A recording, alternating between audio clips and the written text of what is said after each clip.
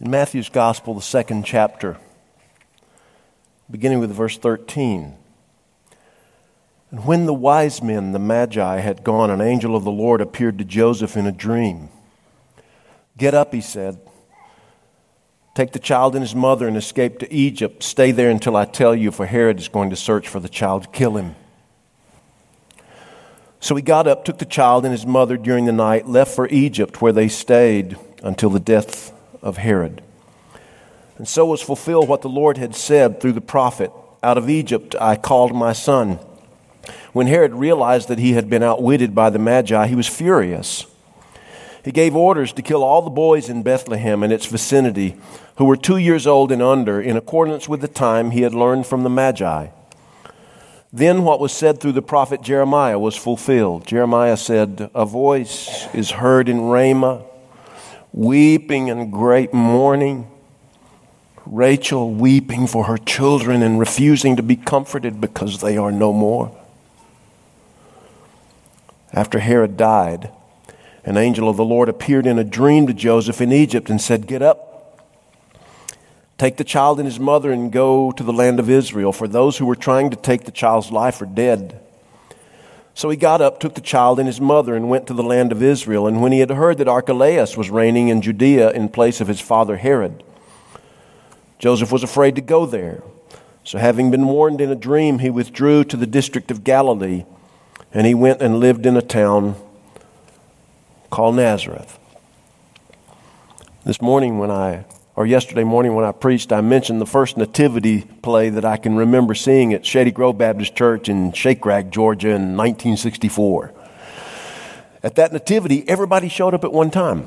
What I mean by that is there was Mary and Joseph, and there were angels, and there were animals, and there were shepherds, and there were wise men, and there was a choir, and all of them convened on the stable at the same time on the same night. Of course, we know that when the wise men finally made it to Bethlehem, it was anywhere from 1.5 to 2 years after the birth of Jesus. Mary and Joseph were still in Bethlehem, probably 1 year to 1.5 years after he'd been born. And so they weren't there for that first Christmas story.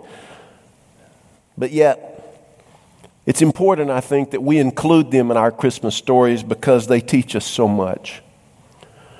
They remind us about the realities of Christmas. For one thing, they teach us that Christmas reminds us that life circumstances can change the direction of your future. You see, Joseph had a plan.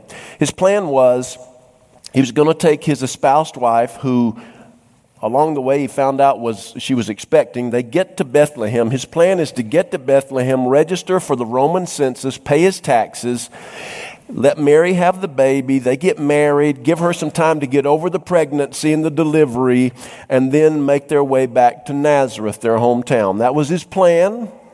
He thought he had it nicely staged out.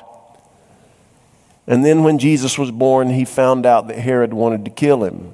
The king of the Jews wanted to kill the king of the Jews. I'm sure that Joseph had a ton of questions, but the angel of the Lord showed up to him and said, "You got to get out. There are folks coming to kill him. You got to get out." And so he and Mary and the baby left and went to Egypt. Christmas reminds us that life circumstances can change the direction of our future.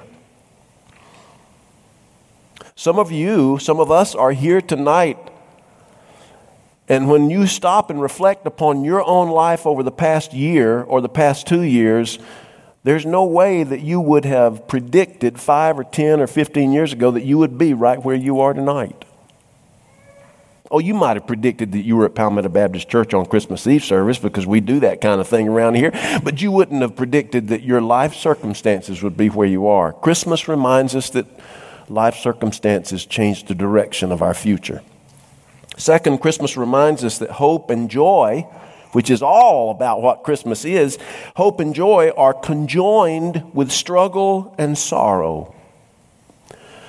Zechariah and Elizabeth, the parents of John the Baptist, they'd been all their lives praying for a son, never did have one. Now in their old age, when they were past childbearing, an angel shows up to Zechariah and says, "You're going to have a son." "Well, I just don't believe it. How's that going to be?" And he says, "You're not going to be able to say anything for 9 months." For a preacher, that's really tough words. It was joy for them. For Mary and Joseph, Christmas brought unexpected amazement and honor to be the parents of the Son of God. For the Magi and the shepherds, Christmas brought hope for a future with a God who's actually involved with his people, who's not way out there in the distance somewhere not caring anything about us. But for King Herod, Christmas birthed a rage. And for the mothers of Bethlehem,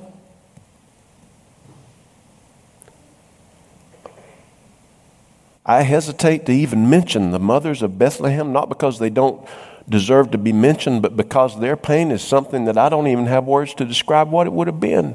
You see, Christmas reminds us that our hope and our joy are intertwined, are conjoined with struggle and sorrow and trial.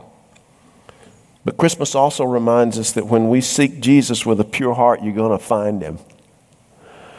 The Magi followed a star. They were looking for Jesus. They found him. The shepherds were following the angel's command, and they were looking for Jesus, and they found him. And Mary and Joseph, of course, found him. But all of those people, though imperfect they were, they sought Jesus with a pure heart, with an honest and sincere heart. That's all that God requires, is that we seek him with a pure heart. Not a perfect life, but a sincere, heartfelt motive to see Jesus. Herod tried to see Jesus too, but he didn't have a pure heart. And you know what? He never saw him. You see, that's where we stand throughout all of history. We're either among those who seek him with a pure heart and we find him, or there are those who are seeking him with an impure motive and they never find him. What does Christmas remind you of this year? Is it struggle? Is it sorrow? Is it missing someone at the table? Or is it joy? Is it the joy of a new baby or grandbaby? Is it the joy of a new couple who just got married and they're celebrating their first Christmas together? Is it family members coming in who haven't been in a while? Joy and hope? Or is it sadness and loneliness? Or is it all of it? Probably is. One thing that is constant, though, whether our Christmas is one of joy, hope, struggle, sorrow, triumph, trial, is this: Jesus, the one who was born on the first Christmas, Jesus is our constant, and he's our constant light. He's our constant presence. He's our constant joy, our constant hope, and the joy of the Lord is our strength. What will Christmas be like for you this year? On behalf of our church staff and on behalf of our church, I hope it's a great one for you. Because Christmas ought to be great. No matter what the circumstances lead you to, whatever direction they lead you to go, Christmas ought to be great. Let's pray. Our Father, how wonderful it is to know that you are alive and well.